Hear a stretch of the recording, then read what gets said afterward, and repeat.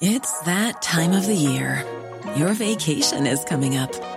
You can already hear the beach waves, feel the warm breeze, relax, and think about work.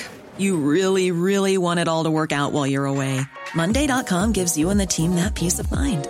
When all work is on one platform and everyone's in sync, things just flow.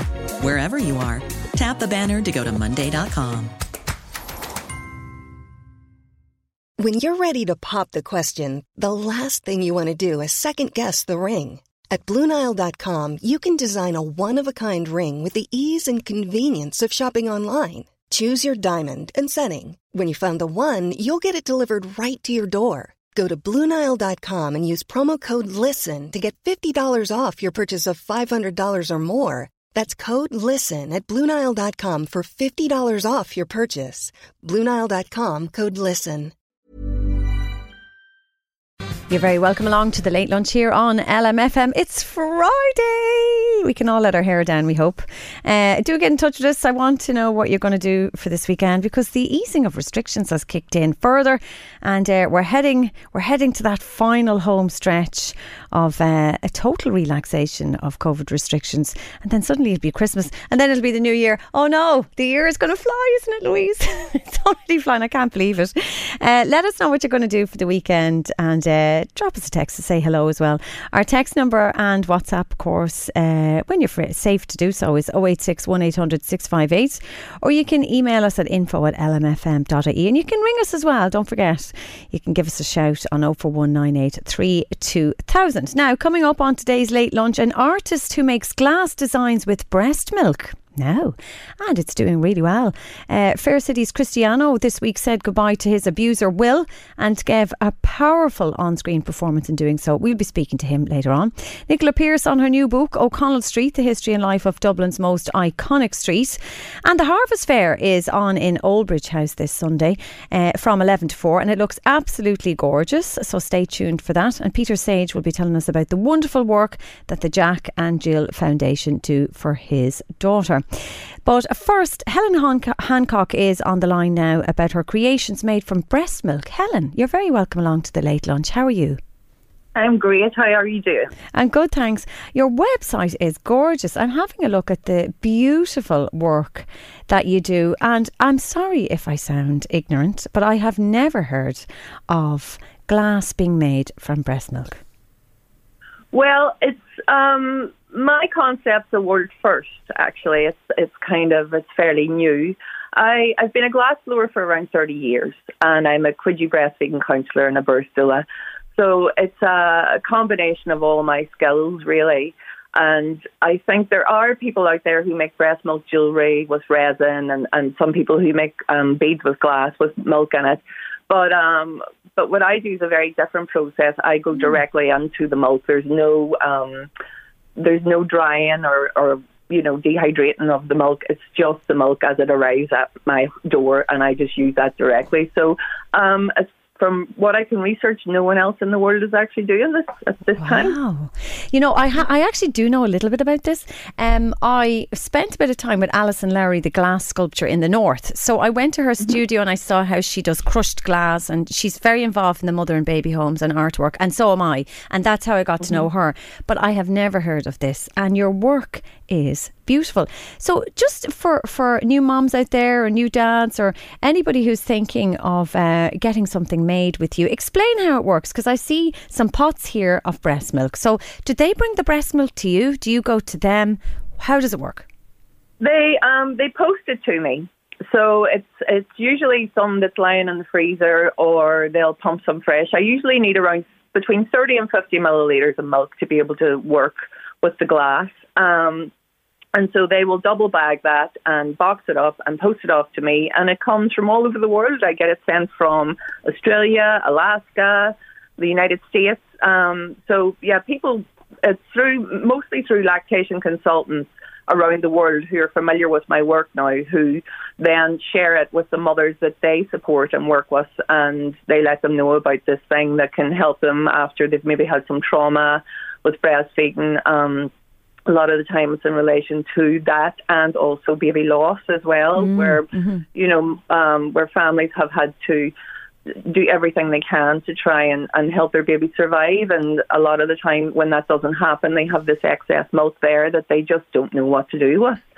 So it was being able to offer people something that was not just a single piece of jewellery that they can wear, but something that can be in the home, that can be admired and looked at by everybody. And in that, it brings up conversations around breastfeeding, which is exactly what I wanted it to do, because our statistics are so low here, is to be able to open up those conversations without the stigma and without the, that kind of awkwardness, to be able to be comfortable about saying, yeah, that's my breast milk, and isn't it beautiful? And, and in some cases where the spheres have been illuminated and they're within these mounted tubes that light up, and, and lots of people just find so much comfort. The feedback's incredible that I get about it. I just get blown away by the things that people say. I mean, I think it's amazing and I love what I do, but when other people get it, it just blows me away, Well, certainly for loss and trauma, sentimental value, memories,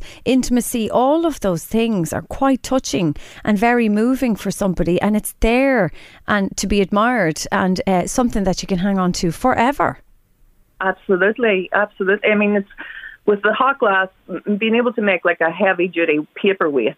I've seen them bounce down my stairs and they're fine. And I didn't have any of my own milk whenever I started the concept. So I needed something to represent my children. And I had been through, the birth trauma, the breastfeeding trauma, and lost one of my babies as well. So I can, I'm very familiar with all that. So I really tap into that whenever someone contacts me with their trauma. But I needed something for myself, and so I put their baby teeth into the glass, and it creates this beautiful golden hue within the glass, and it's just gorgeous. But I got this really funny message from a local lady last year around Christmas. Obviously, with restrictions, we weren't able to be face-to-face, and she said to me, "Oh, well, I'll call down to your house with the teeth." And these were for both her daughters here in their 30s. And I got this really funny message just saying, "I've just popped the teeth through your letterbox." I thought it was brilliant. It was just so funny. But, who gets that? But I just, and there is humour in it too. And I can see that people do look at me kind of, from the corner of their eye going, "You do what?" No, but I get it. I do get it when I'm looking at your work here and listening to you and hearing things that are important to people. Certainly precious memories like, trauma and the loss of a child is horrendous for any family. And to have those special memories, they're glass is very delicate as well. And it's it's put in a special place, and you really do look after glass sculptures and items. So it naturally comes with, safety and care. Yeah. And absolutely. And the thing is, I also want it to be something that has to be admired, that is pride of place in your home. It doesn't, I want it to be a conversation piece, that something can be brought up about it. One of the things that I thought was hilarious was I have a WhatsApp group with about 160 mothers on it. It's been running for about 7 years. It's a breastfeeding support group. And we used to joke about the unsupportive mother-in-law would be getting a piece of glass for Christmas, but we wouldn't be telling her what was in it. And she'd be raving about this beautiful vase on her mantelpiece, and she'd be sitting feeding her baby going, "Ha ha ha," terrible. But we joked about that for a long time. But it is about, I asked the mums in the group this morning about, what would they like me to be able to say here now to you today on the subject of breastfeeding, and where do they think it's lacking here? And they all said the same, that it's not just within the clinical setting that we assume we need the support. The support needs to be everywhere around us, within society and within our home and from our family and friends. And, that's what we need to change. The statistics here, is to normalise it as much as we can. It's a really funny one, isn't it, Helen? It's a really funny one about breastfeeding. It's the most natural thing in the world. It's all of the benefits are there, even as far as for yourself and weight loss and getting your figure back and all of those things that can stress new mums out because you're already on the floor exhausted. But still we have a bit of a stigma around breastfeeding, And I don't understand that. And we are constantly running campaigns about the importance of it, you know, and to be accepting of it. It's a lack of knowledge. It's a lack of knowledge, you know. I mean, I had 3 mums yesterday. I did 1-to-1s with 3 mums on the phone yesterday, and each of them were having their own problems. And it literally took a couple of minutes just to turn it around. And, you know, they've been suffering for days and maybe some cases weeks where they just haven't had, you know, their healthcare providers just haven't had that tiny bit of extra knowledge that can change everything for them. And all I did was tweak the position they were feeding in. That's it. That is all I did. That's all you have to do, yeah. That's it. And it's just having that additional bit of information. I mean, Quidju's amazing. We got fantastic training through Quidju.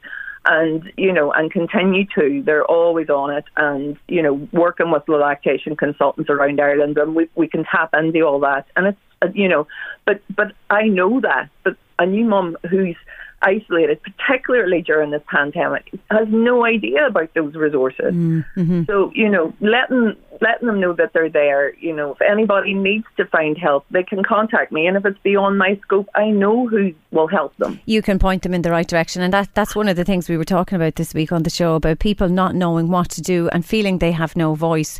But, you know, you start by putting one foot in front of the other, and you will find the answers. There's always somebody who can help you, but sometimes you have to knock a few doors before you get the answers. Definitely. And I mean, as a birth doula, I understand that, you know, not everybody wants to breastfeed, and that's entirely their choice. But every mother postpartum needs support. Every mother needs support postpartum.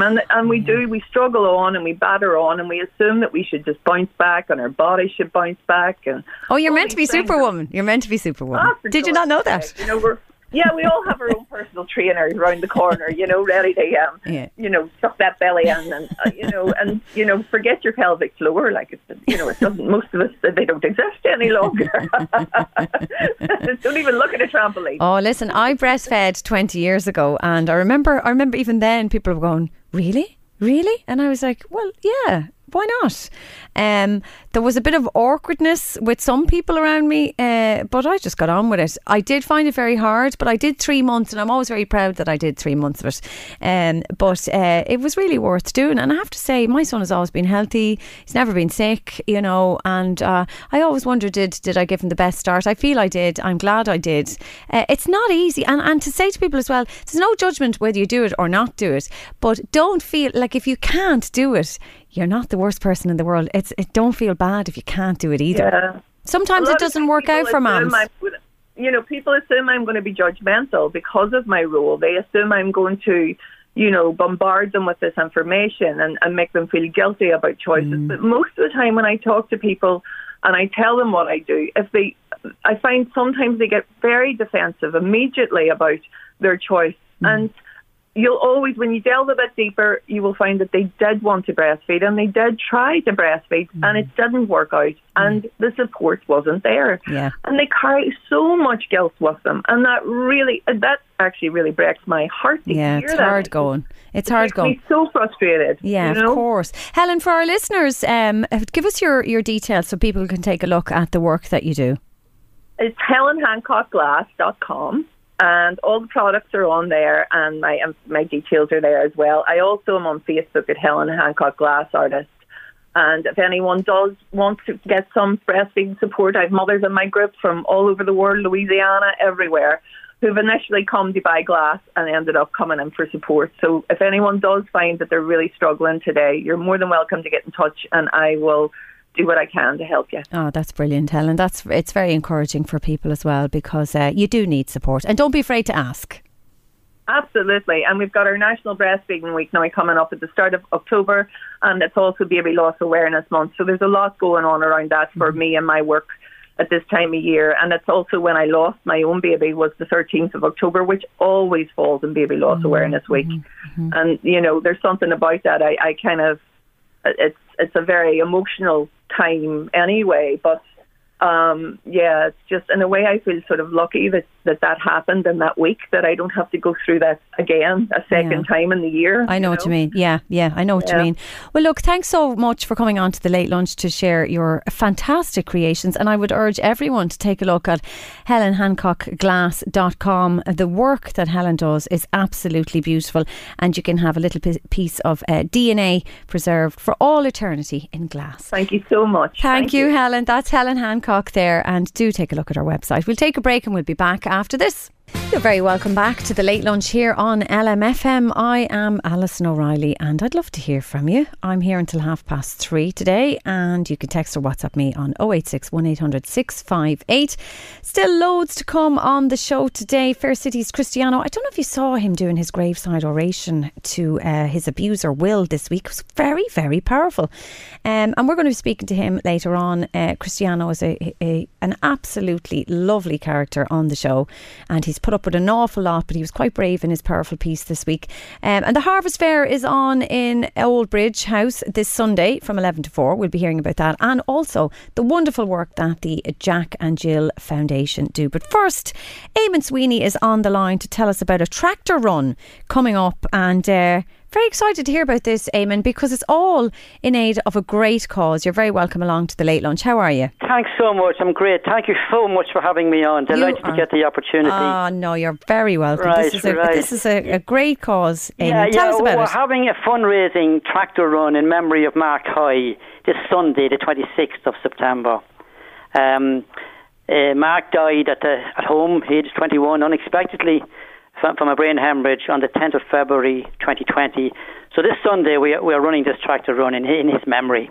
It's an absolutely lovely idea. Tell us about Mark. Who was he, and where was he from? Mark was a young man full of life, loved football. Niamh Martin, Albion Rovers would be his two favourite football teams. Oh yeah, Albion Rovers, I know them. You're familiar with Albion Rovers, yes. I'm sure.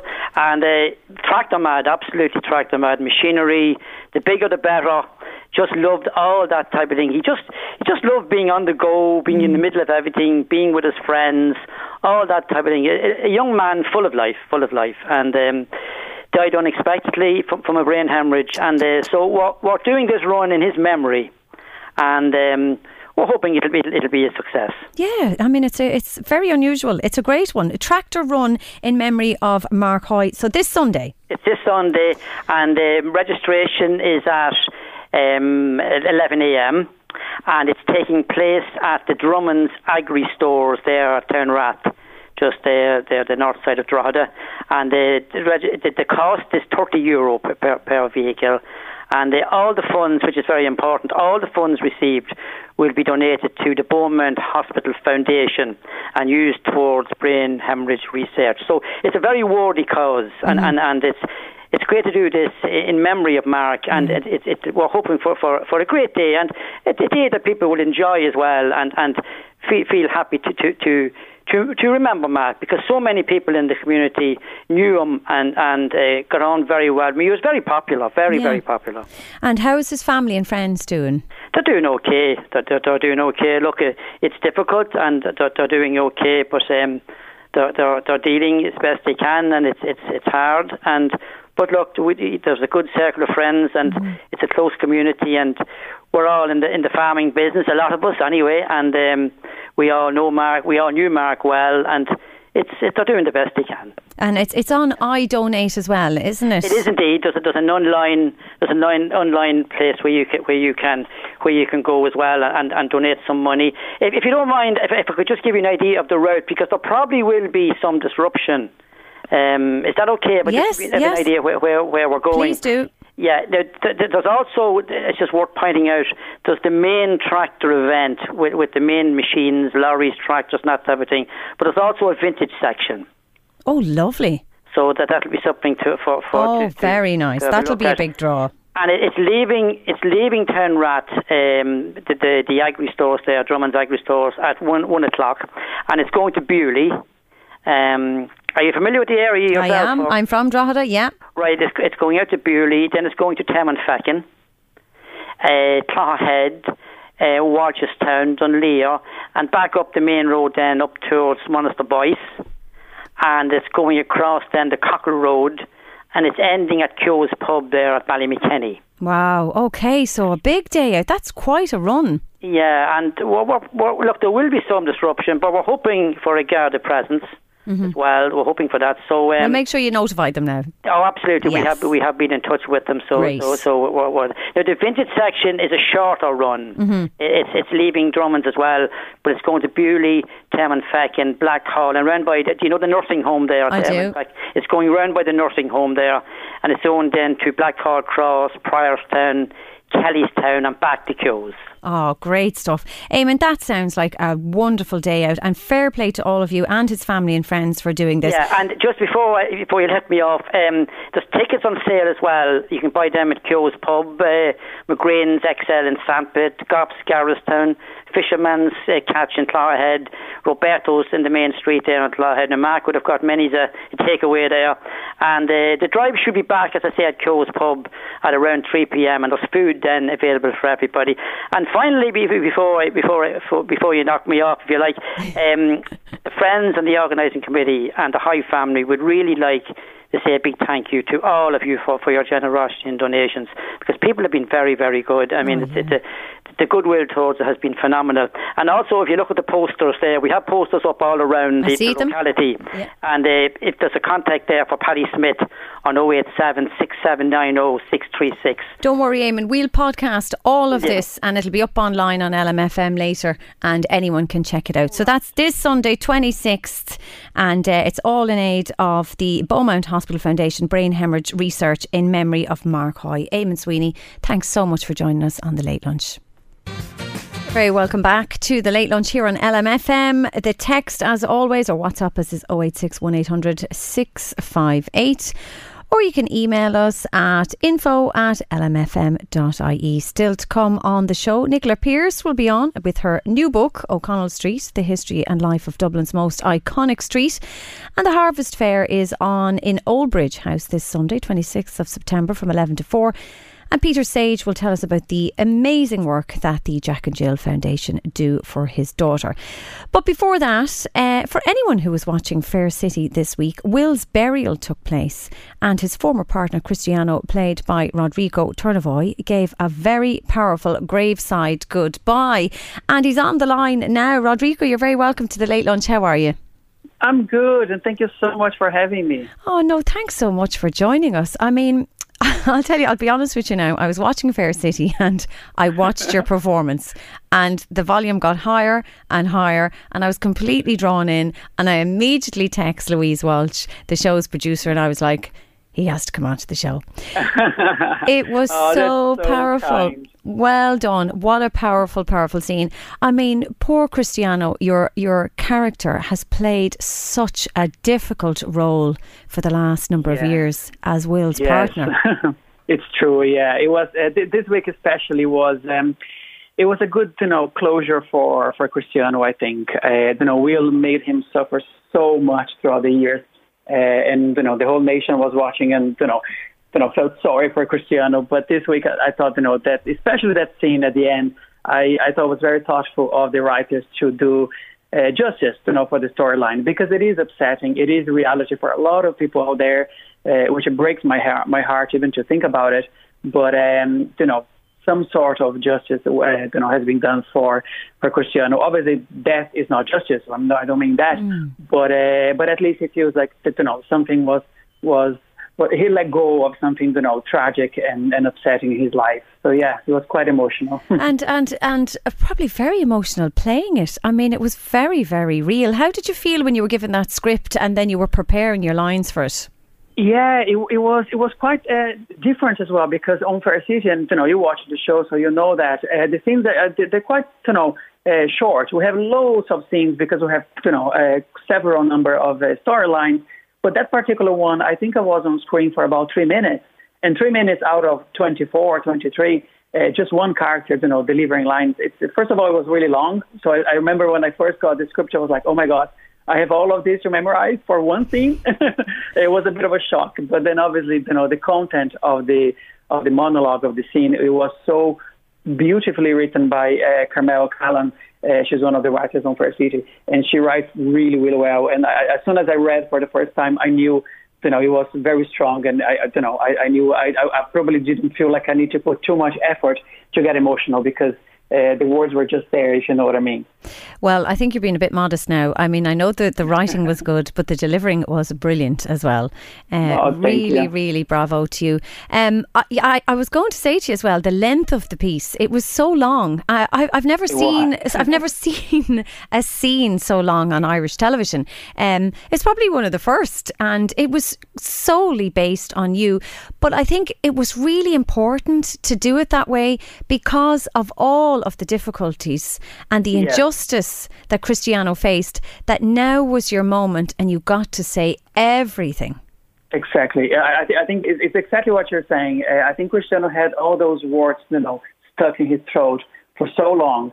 And obviously he wasn't sure, should I go to the funeral? Should I stay?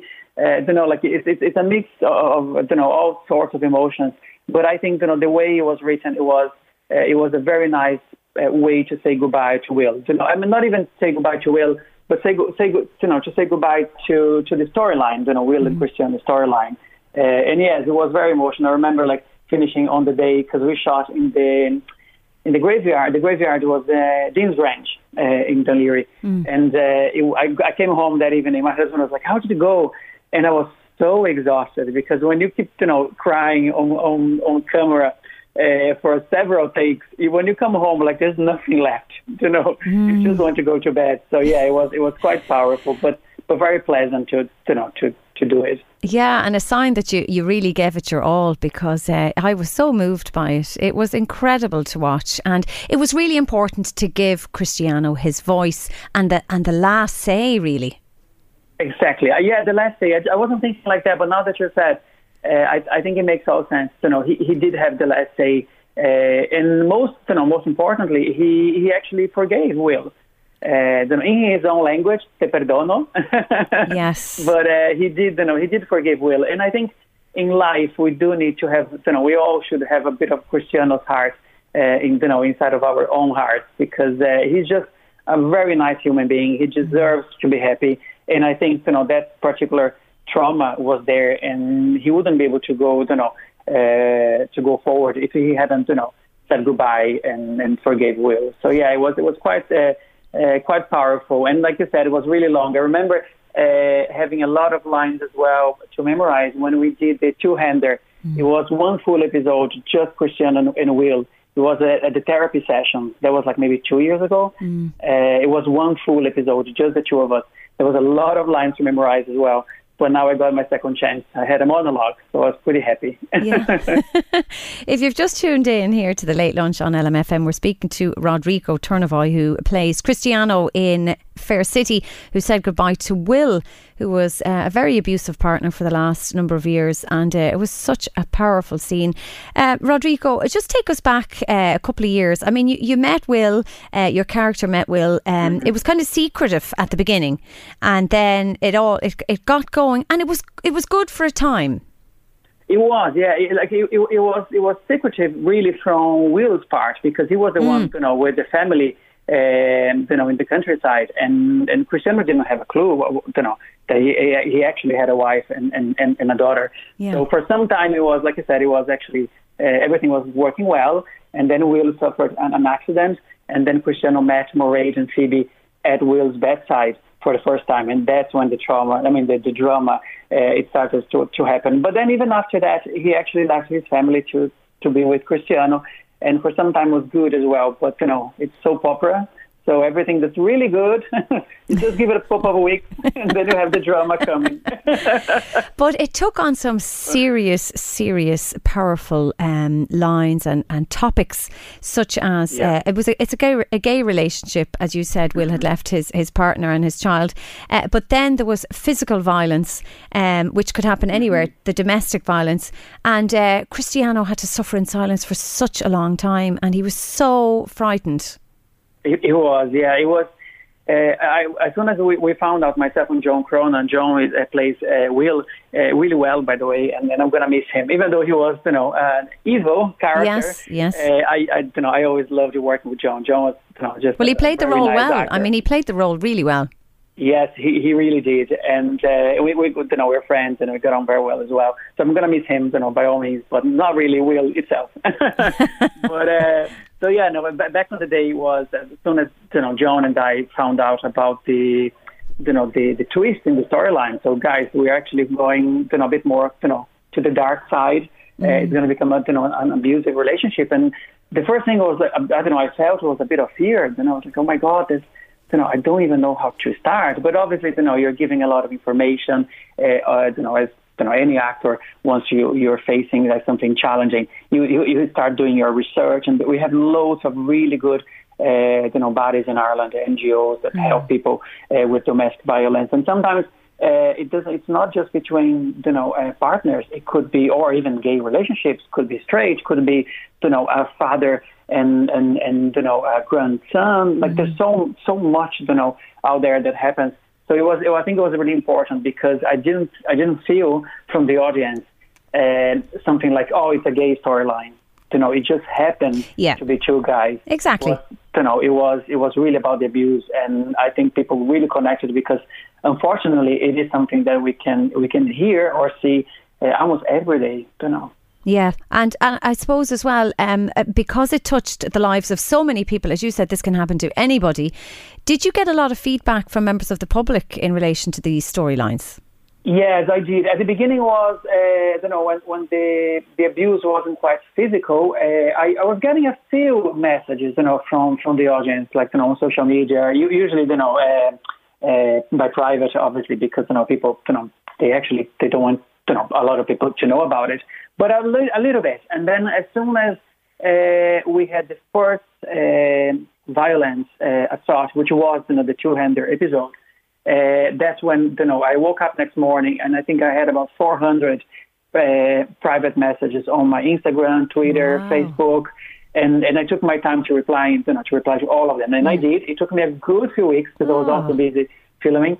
But and also at the beginning I was like, what do I say to these people? Because I'm just an actor playing a part. But obviously, I got a little bit of advice from one of those NGOs that I was telling about.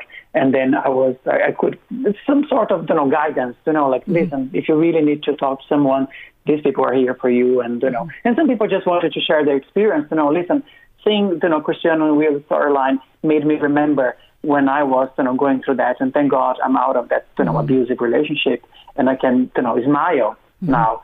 Even though, those scenes brought, back memories.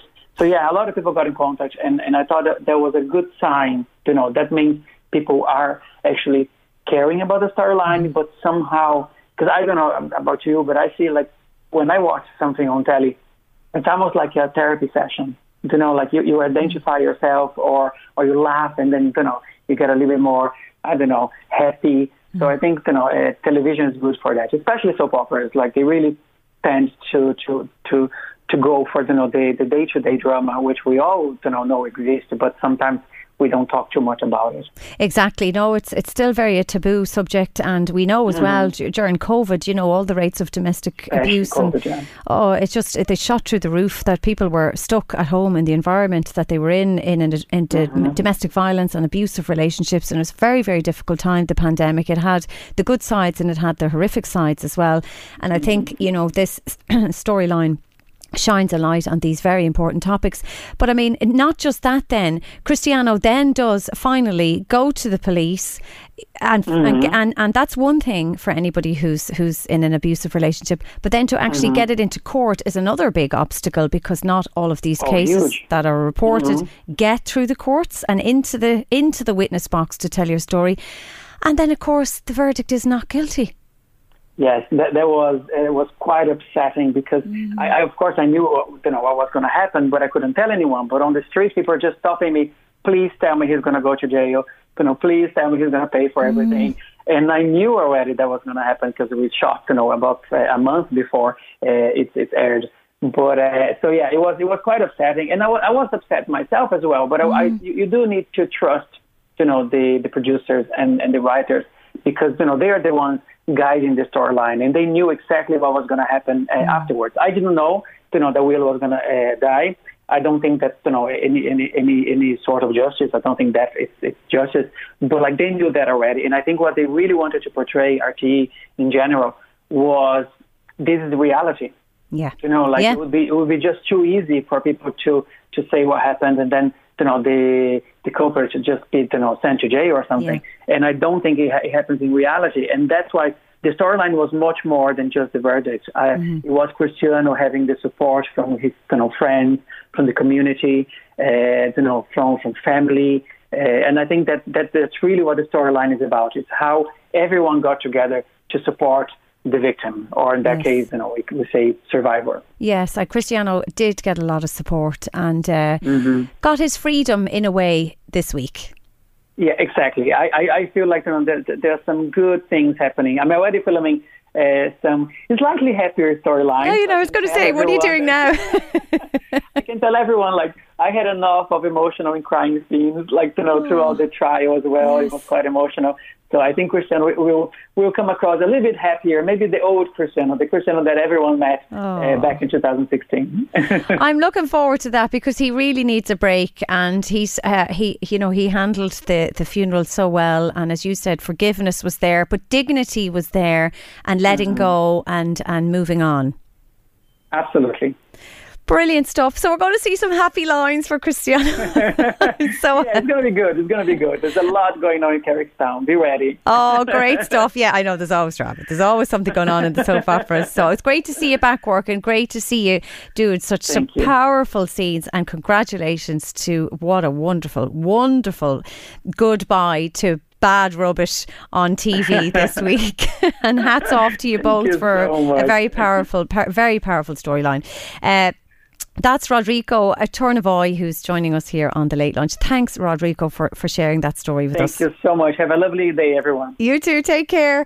Really powerful stuff this week on Fair City. And I do watch it, but I love the role of Cristiano. And we've a texter in here on 086 1800 658. I love Cristiano in Fair City. Yeah, we all do. He's gorgeous. But he's going on to happier times now. So hats off to him, and fair play. We look forward to him getting some joy in his life from here on in. We'll take a break and we'll be back after this. Now, Alicia Keys and Fallen. What a great song. You're very welcome back to The Late Lunch here on LMFM. We are here for another hour and we'd love to hear from you. I was just thinking about Cristiano there when I was listening to that song. Cristiano on Fair City, played by Rodrigo Tornavoy, and it really was an exceptional storyline, and it went on for so long, and it did go through all of sort of the whole phases that victims of domestic violence go through. Everything from the silence and the secrecy, the taboo, then on to the court case, going to the police, not getting the verdict, and then suddenly Will is dead. And he wasn't going to go to the funeral, and then he did go. I'm just looking at social media there, just lit up with Rodrigo's performance as Cristiano there. So fair play to him. Looking forward to big and bright things for Cristiano in the weeks to come. Now, as you all know, LMFM Radio Bingo is back with great daily prizes and big jackpots. Congratulations to all our recent winners, including Rosemary Redmond from the Knoll, who won €1,000, and Joan Fitzpatrick from Mornington, who won $400.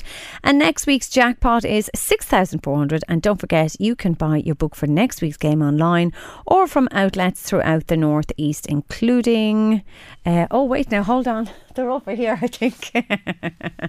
That's another form, sorry.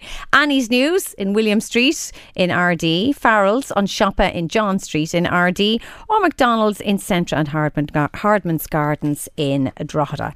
So if you want more information, you can log on to lmfm.ie, and don't forget, keep the calls and texts coming in 086 1800 658. We'll be back after this. Welcome back to The Late Lunch on LMFM, and we're joined on the line now by Drogheda author Nicola Pearce, and she's going to tell us about her new book, O'Connell Street, The History and Life of Dublin's Iconic Street. How are you, Nicola? Grand, and thanks very much for having me on, Alison. Oh, delighted to have you on. Delighted to have you on. It really is a fascinating street, isn't it? Oh, I had no idea the amount of history that was going to be made available to me. This was like a middle of the night idea. I had written a history book. Now, I normally write novels for children of historical fiction, so completely just my whole career is based around history. Yeah. I love history. But in 2018, I brought out a history book for adult readers on the Titanic, and I really, really enjoyed that experience. And then I brought out my latest children's novel. It came out last year just as COVID hit and everything closed. And so I was kind of trying to think, I feel like writing another history book for adults. So then it was just like, well, what? So I don't know how long it took me, but I know it was the middle of the night when I suddenly bolted awake and thought, I have never seen a book just about O'Connell Street. Wow. I can just picture you. I'm visualising you like, oh my God, I've got it. It really was like that. But the husband was very lucky I didn't wake him up. But I got up very early. I think I got up at 5:30 or 6 o'clock the next morning. I ran downstairs, turned on the computer, and I just wanted to Google a few ideas. Now, I don't know what I expected. I knew, like, okay, so 1916 happened on O'Connell Street, the GPO, and then there's Nelson's Pillar, and then the statues. But there was so much other history. I mean, for instance, I did not know in 1970, 3 American astronauts went up in a motorcade. So this was the crew of Apollo the 13th. They never actually made it to the moon, but they made it to O'Connell Street, thanks to Richard Nixon. When they got back safely, he sent them on a goodwill tour, and they were in Ireland and got a rapturous welcome. So it was a really interesting book to research, because it was just so much variety. There's so much. And the great thing about O'Connell Street and Dublin as well, I mean, there's great historians up there, but there's loads and loads of images and loads of facts and paperwork and all sorts. I mean, historians have really looked after the history of Dublin and O'Connell Street. Absolutely. There was so much information online. And then I was also sourcing photographs. So the book is illustrated throughout, and that can be a bit of a full-time job. So there was a couple of pictures that I really, really wanted. There is the only photograph that was ever taken of Daniel O'Connell, taken in 1844, which was like 3 years before he died. And it's a very blurry, very tiny photograph that I'd gone to see in the National Gallery in, I think, 2015. They put on an exhibition about Irish photographs. So I could not believe, I just thought there's no way I'll be able to get that. It'll probably way out of the budget. But we got it. We have it. And the photographs really do help. Another photograph I absolutely love is of Italian woman Livia Sivo. I hope I'm saying her name right. But she was the inspiration for James Joyce's character, Anna Olivia Pluribel, in Finnegan's Wake, which in turn was the representative in the statue, or in the fountain, I should say, that's on O'Connell Street in 1988. So if you remember, it was a woman with long tangled hair sitting in the middle of a fountain, and she's the only woman, that a female representation in O'Connell Street. All the other statues are men, and I think it's more than time now that we should have a few women represented too. The floozy and the jacuzzi. That's right, that's right. Where did she go when they took her out of there? She is now in the, the Croppies Park. It's in memory of 1798, so it's down by Houston Station. And when you go by on the loose, it looks like she's hovering over the pond. Okay, so I think I did see it. Yeah, I think I did see it. That was an incredible statue. I loved it. I thought it was beautiful. The problem was it had a lovely low wall. There was a lot of thought went into this. And the sculptor kind of thought it would be nice if you were tired of shopping that you could go and sit on the wall and admire her, and you're in the centre of O'Connell Street, the main thoroughfare of the capital city. But unfortunately, of course, it also attracted not just the weary shopper, but ne'er-do-wells and gangs drinking beer in the afternoon and that sort of thing. Oh, so I saw them, and they wrecked it, and unfortunately, it was rubbish everywhere. Shameful. If you remember, like, you'd come out at night time, maybe you'd go to the cinema or go in for a couple of drinks, you'd come out and she'd be full of suds, somebody after throwing fairy liquid or whatever once more into her. So it was Michael Smurfit. He'd actually commissioned the statue, or the fountain, in memory of his father, and then somebody wrote to him and said, look, you've got to move. It no longer serves its purpose. It's doing your father's memory harm. So he had it moved then. And then, of course, he expired. I didn't know now he commissioned that. Yes, in memory of his father.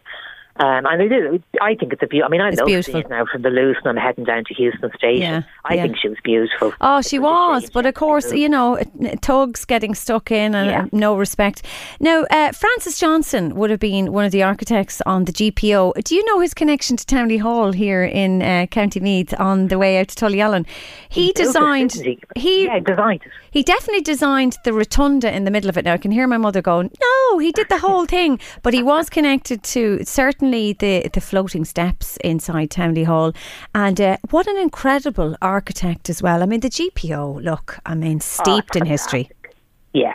I think that possibly is my favourite building on O'Connell Street, and has always been, even as a young kid. And it was to do with the bullet holes in the columns of 1960. Do you know what, Nicola? I'm still fascinated with those bullet holes. Every time I'm in town with my son, I'll always pass and go, just have a look at the bullet holes. And he goes, Mum, you say this every time we pass the GPO. And I was like, but they are real bullet holes from the Rising. Do you know? There's also, and I didn't realise until I was doing this book, there's also bullet holes in Charles Stewart Parnell, his statue, and in O'Connell, the O'Connell Monument. Yes, they found over 30 when they cleaned it a few years ago. There's over 30 bullet holes. I have a relative who was involved in a lot of O'Reillys were involved in the 1916 Rising, but Molly O'Reilly would be a very distant relation of ours, and she led the charge down Henry Street on Easter Monday, and so everyone says you're definitely related to her, Alison. But she was fascinated with Pádraig Pearse and all the leaders, but we forget that some fantastic women were involved in the activities on that street, and the men always seem to get all the big say, don't they? As you said, the Anna Olivia, first female statue. Yeah, absolutely. I was very aware of this writing the history, so I tried my best to get in as many women as I could. Yeah. But I will say, it seemed to me that as I was researching it, thank goodness for the women who sat down and recorded events. Yes, so I would have gone in search of diaries and memoirs of women that have probably been long forgotten. And I went to Chapters and just spent a fortune on books, second-hand books gone way out of print for years and years and years. And they provide, it was just a privilege to read the journals of somebody who lived in the late 1790s. Yeah. And was attending parties in the Rotunda Round Room, which was the big party room at that time in the late 1700s. Wow. Yeah. Wow. So there's a lovely story of a young girl, Elizabeth, going with her aunt and her sisters attending this really posh party, and they were part of high society in Dublin at the time. And then the aunt, who was kind of old and hadn't got great eyesight, she walks, takes a turn around the party room, and she thinks it's the arm of her daughter because the woman is wearing the exact same dress, and then they discover it's actually the arm of the high-class prostitute. Oh. And then they go home and they don't leave the house for weeks afterwards. They're so mortified.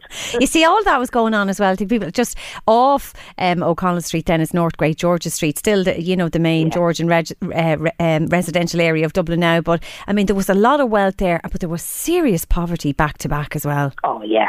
I mean, that's what makes this so interesting.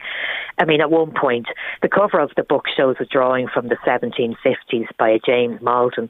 So it was, at one point, one of the poshest places in all of Ireland, because it does seem that the likes of Luke Gardner, they just were kind of copying London, and it was a real compliment to have English visitors arrive over in O'Connell Street. And of course, at the time, it was called Drogheda Street before it was called Sackville Street, and kind of comparing it to London, and actually saying probably they thought the best compliment they could give was, "Oh, it's like being in London. It's so beautiful." So there was all this going on between Catholic and Protestant, English and Irish, and rich and poor. Oh my goodness. Nicola, O'Connell Street today though, how do you feel about it? It's I don't like it now. I'm not a big fan. I'm going to be completely honest here. I thought I was kind of regretting that I never got to visit O'Connell Street. While I was writing the book, I was in lockdown here in Drogheda. My plan was to visit the street frequently. So this was my lockdown project. So the first time that I could get to Dublin, when the restrictions were lifted, I got on the 101, and that leaves me off on O'Connell Street.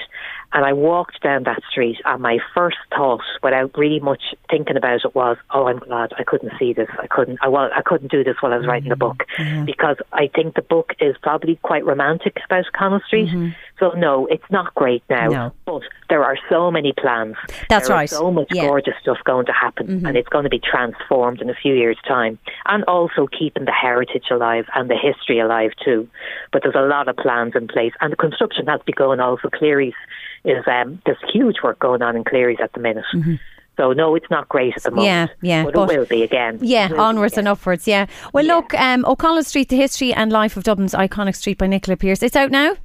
It is, in all good bookshops. Everyone has it now. A fascinating read, and gorgeous imagery on it. Well done, Nicola. I look forward to talking to you again. Thanks so much for joining us here on The Late Lunch. You're great. That's Nicola Pearce there, Drogheda author, on her new and fascinating book about O'Connell Street: The History and Life of Dublin's Iconic Street. And fair play to her to write a book in the middle of the lockdown and tell it so well. It looks absolutely gorgeous. We'll take a break. We'll be back after this. You're very welcome back to The Late Lunch here on LMFM. A couple of texts coming in on 086 1800 658. Alison, where can I listen to afternoon show from yesterday? That was the 23rd of September. It's up online, lmfm.ie. The podcasts are all there of all of the shows. If you want to take a little nosy round there, look for Late Lunch and you'll find the podcast section there, and it should be in there. Another texter here says, what's the floating steps, Alison? Well, I was speaking to Nicola Pearce, who's a Drogheda author, on her new book about O'Connell Street, the history of O'Connell Street. And Francis Johnson was the architect who designed the GPO on O'Connell Street. But very few people know that he also designed Townley Hall in County Louth, which was built by the Balfour family in 1794.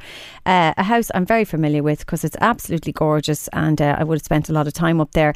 In that lovely house in Townley Hall, there are steps, and they're called floating steps because they're kind of like it's in the hall, in the main hall. When you go into the house, there are like the rotunda there.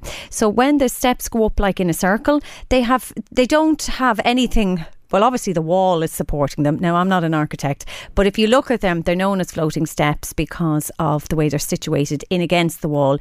They don't appear to have anything holding them up. That's what it is. So they're not actually floating in the sky or anything, but that's what they're known as, because there's nothing really obvious holding them, only the wall, and they're stunning to look at. And Francis Johnson was the architect of Townley Hall, and those incredible steps, certainly worthwhile having a look at. But do keep the text coming in 086 1-800 858. I nearly forgot the It's Friday. My brain's going a bit mushy. 658. Gráinne McKeown is on the line to tell us about the Boyne Valley Flavours event at the Old Bridge Walled Garden this weekend, the Old Bridge Harvest Fair, which is extremely popular. How are you, Gráinne? Hi, Alison. Thank you for having me on. Yeah, all good. Thank you. I'm loving. Do you know what I love?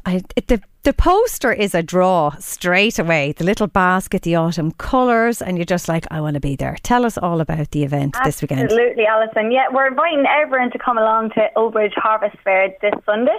So the Harvest Fair will start at 11 a.m. and it runs until 4 p.m. And as you said, it's located in the beautiful walled garden at Old Bridge House, which is on the Battle of the Boyne site. And not far from Townley Hall. I was just talking about Townley Hall. It's not far from there. And it's lovely there, close to the bridge. What goes on at the fair? So we have an array of local food and drinks producer present on the day. We'll have a picnic area set up so people can relax, get a cup of tea or coffee, some nice treats, meet with their family and friends, and we also have the Drogheda Brass Band playing from 2 to 4 p.m. So it's a really lovely family day out for everyone. And most importantly, Gráinne, it's free. Absolutely, yeah. I'm not sure if everyone's aware, but the OPW have waived all their fees in the heritage sites across Ireland until the 31st of December. So yeah, it's free for everyone to attend, and they also were very good to the producers and left it free for them as well. So they really want to show their support and solidarity to the producers across the region that had very difficult couple of months due to the pandemic. Yeah, and it's a lot of local food and drink producers. Yeah, we've Dan Kelly cider there from Drogheda, we've beef honey from Kilmesson, McEntee's tea, Denani flour, an array of producers, silly sids with ice cream. We've everything you can think of will be there in the day. So from 2 to 4 at Old Bridge Well, it starts at 11 a.m. to 4, but the band is at will 2 to play 4. from 2 to 4. Yeah. It's a gorgeous day out, and really nice for everybody to come together after such a difficult time, because it's so picturesque there as well. I mean, you couldn't have a more beautiful setting. That's it. And if people have never been there before, here's an even extra special day to come and experience it, because as you said, it's so beautiful. The setting's amazing. You have the views into Drogheda as well. Like, it's an ideal event, and yeah, we really encourage people to come along to it. And are you getting good feedback? You're expecting a big crowd? Expecting a big crowd.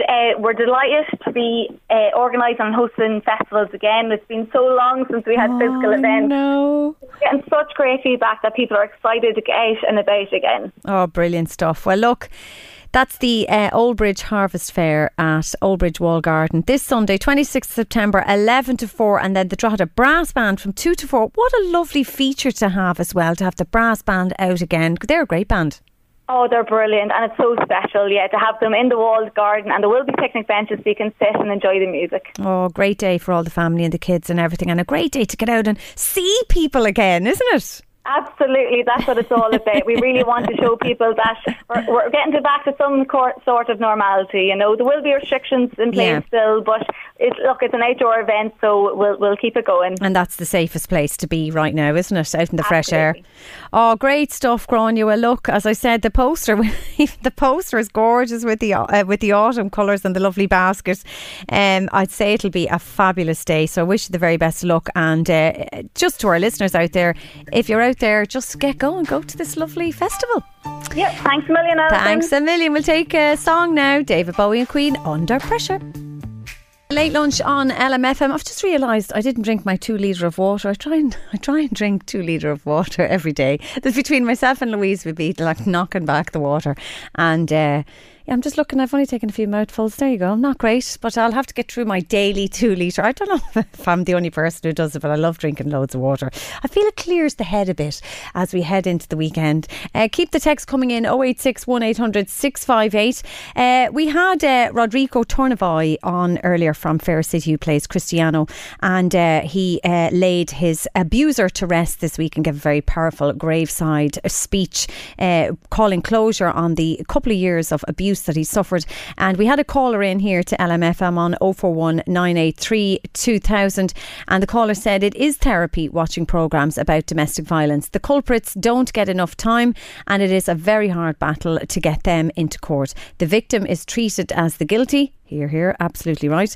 And politicians need to enforce longer jail terms. The victims also need to be informed when their abuser is being released. Well, actually, the Victim Liaison Office is a unit in the Prison Service of Ireland that a lot of people don't know about. And if you are a victim of any crime, if you contact the Victim Liaison Office in the Irish Prison Service, you have a right to know all of your abuser's movements, such as going to hospital, being released, days out. So there is a unit there that a lot of people don't know about. But the Victim Liaison Office in the Irish Prison Service will be able to keep you informed on things like that. But thanks for that call in here to LMFM. And another texter here saying, hi, can you put this out to your listeners? Anne-Marie Neary and Chantel at Dance Mania in Kells is holding a fundraiser for Shane McGeough from 12 to 5 Saturday and Sunday. Buy a line and they're €10 each, top prizes there. And that's for a great cause as well. Thank you, Anne-Marie Neary. That's Shane McGeough, the case of the young man in Australia with his partner and child whose family were trying to get out to him there, and one mammy has had success so far, and a huge amount of money is being raised for such a great cause. He's got a brain tumour and he wants to come home. So do keep the calls and texts coming in to the show, and appreciate them all as always. Peter Sage is on the line to tell us about the incredible work that Jack and Jill offers him and his family. How are you, Peter? Alison, how are you keeping? I'm good, thanks. I mean, I can't say enough about Jack and Jill and the wonderful work that they do. I mentioned earlier here on LMFM during the week that I had a very sick foster child, and only for them, I don't know what I would have done. Yeah, look, I think I don't think we could do Jack and Jill justice in the short space of time we might have. They're just an amazing bunch of people. I don't think Jonathan Irwin a couple of years ago when he first started realised how much of an impact his loss would have on so many other people's lives. Mm-hmm. And it's an amazing group and set of people. Well, tell us. We're very fortunate. Tell us about the invaluable help that they give you and your family and your daughter. Yeah, well, look, Sarah's 5 years of age. She's the most pleasant, wonderful child, and all parents say that, but we genuinely mean it, that you could have her and her brother James are two magnificent kids. Sarah was born a couple of years ago, 9th of the 6th, 2016, the day Donald Trump got into power. So I don't know whether it was a good omen or a bad omen, but Jack and Jill got in contact with us after Sarah was diagnosed with bilateral polymicrogyria, which is a brain condition which basically affects the cognitive part of your brain, Alison. And right. Some of the stuff that Sarah, that we take for granted, Sarah will never be able to do. She'll never be able to support herself. She'll never be able to. She's severe learning disabilities. She's bum shuffling, which we were told she'd never do, which is an amazing feat. But she needs 24-hour care. Because of her condition, she's prone to seizures. She had one particular seizure. We'll never forget it. Christmas Day 2018. We spent our Christmas lunch. We had our Christmas dinner in Temple Street Hospital. Sarah was after taking a severe seizure, transferred to Lourdes. They couldn't do anything for her, so they said, look, you need to go to specialist care. Went into Crumlin. She was in special care unit there for 2 days and then transferred to Temple Street for another 3 days. We're incubated on support for all that time. So when we came out, we got in contact with Jack and Jill, the fabulous Princess Anne Riley came down to us, sat in our front room, had a cup of coffee with us, and when she left, it was like a weight had lifted off her shoulders, because when you get something, when you're told your child has a condition or a brain condition, there's not a whole pile of people you can turn to. Mm. It's not like, oh, Johnny fell off the bike and broke his leg. Mm. Oh, do you know what I done? There's not that support there. No. So Anne and Jack and Jill came to us, said, look, we'll give you support, because to look after somebody for 24 hours is very, very hard. Like, we can barely look after ourselves, never alone a child that can't do the everyday things. Sarah can't feed herself. She can't interact with us. She can interact with us, but she's not verbal, so she can't tell you what's wrong. We would be non-stop with her, making sure she's on medicines, making sure she's eating, making sure she's sleeping, and it's quite hard. Jack and Jill provide a nurse that allows us, Alison, to step away for a moment and catch your breath. Oh, yeah, take away. Like, even something as stupid as going to Blackrock and getting a bag of chips and sitting on the wall and eating a bag of chips. Yeah. You know, we take it for granted as people. We do everyday stuff that we can't do. But our nurse Sharon, who's amazing, she's a paediatric nurse, she comes in, she gives us the hours. Jack and Jill give us the hours that we can go away with James. Like, James is an 11-year-old kid, and he's been through more than most adults, never mind kids. Yeah. And he's amazing. And we get the time to spend with James now because of Jack and Jill, which is really important. Yeah, you see, a sick child takes up all of your time. I know all about that. I had a very sick foster child, and it's 24/7. But I have 2 other boys, and to take that break, it's just to recharge the batteries, but also to spend time with the rest of your family who, children are very resilient and they're very accepting of situations, and they do get on with it and they understand, and very compassionate kids are, but you still have to give them the time. Oh, you do. Look, you have to be able to, and that's what Jack and Jill afford us. They give us the time to go with James. Like, James is 10 and we're only learning how to cycle a bike because we've never had that time with him. We've never had that time to bring him out and play football or go for walks as a family, or go to the beach as a family. Yeah. If we have to go to the beach, we have to pack up a pile of stuff, chairs, medicines, everything, to make sure we can go. But look, Peter, that sounds like it'd be like a military operation there. 2 cars probably. Oh, well, look, Celia, my wife, she's the full-time carer. I couldn't do it, honestly. What Celia does for Sarah and for the family, I don't know where she gets her strength from. But I think that's really important. Amazing. Isn't it really important that you don't do something? You said, I couldn't do it. Loads of people can't do it, but they do it. And then they do it with a little bit of, they don't do it the way it should be done, especially when somebody really wants to do it and there's two of you in it. The person who really wants to do it, let them do it and you do the other things, and find the balance between you all, because there's no right or wrong in this. No, and look, it's a give and take, Alison. Like, if something comes up for me with football, Celia's like, yeah, look, go on, you can go. And if something comes up for her for running, like, look, you can go. Yeah. Whereas, with Jack and Jill, we're getting to live as much a normal life as we can have. Yeah, they're brilliant. Absolutely incredible. Yeah, look, the hours we get and the support they give, like, what is it, 396 families? Like, that's. I struggle to put into words the help they give us, to be honest. It's a life. We have a life now. Yeah. And that is the main thing, that you have that breathing space. And, I can't say enough great things about them. It's they're an incredible, incredible organisation. And just the compassion and the understanding that they have, where you can step away and live a little. Yeah, look, everybody has a granny. Everybody has a grandma, a grandpa. Yeah, but this is specialised. Yeah. This is specialised. They want to do everything for you, but we can't. We can't leave Sarah with grandma and grandpa. No, we can't leave Sarah with mum and or the brothers and all the sisters-in-laws. Sarah, who's our nurse, who Jack and Jill provide to us. Yeah. She or Sharon, sorry, for Sarah. For Sarah, she's fantastic. Brilliant. And, what better help can you have than the paediatric nurse? That's it. Oh no, it's so reliable, and you can take a breath and they're in good hands, because no one else can do that. You need a nurse. Well, Peter, thanks so much for coming on to the Late Lunch to tell us about your gorgeous daughter and your family and the wonderful work that Jack and Jill do, and I can vouch for that too. Have a great weekend and give her love to everybody, won't you? I will. And Alison, just before I go, I feel like doing a Bob Geldof thing here. Go for it. Jack and Jill up the hill, okay? It's a very simple thing. It's get on to Jack and Jill, donate. It's an hour of your time that you're going to give, but also it's an hour of your time you're giving to us.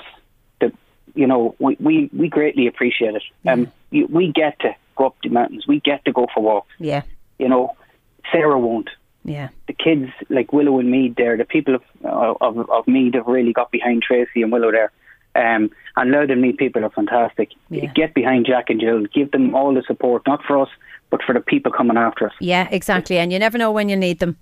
Absolutely. Great stuff, Peter. Very powerful stuff. Thank you so much for joining us here on the Late Lunch. You have a nice weekend.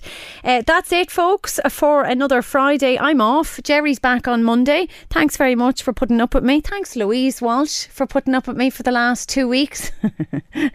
You were great. I just sat back here and drank my 2 litre water every day.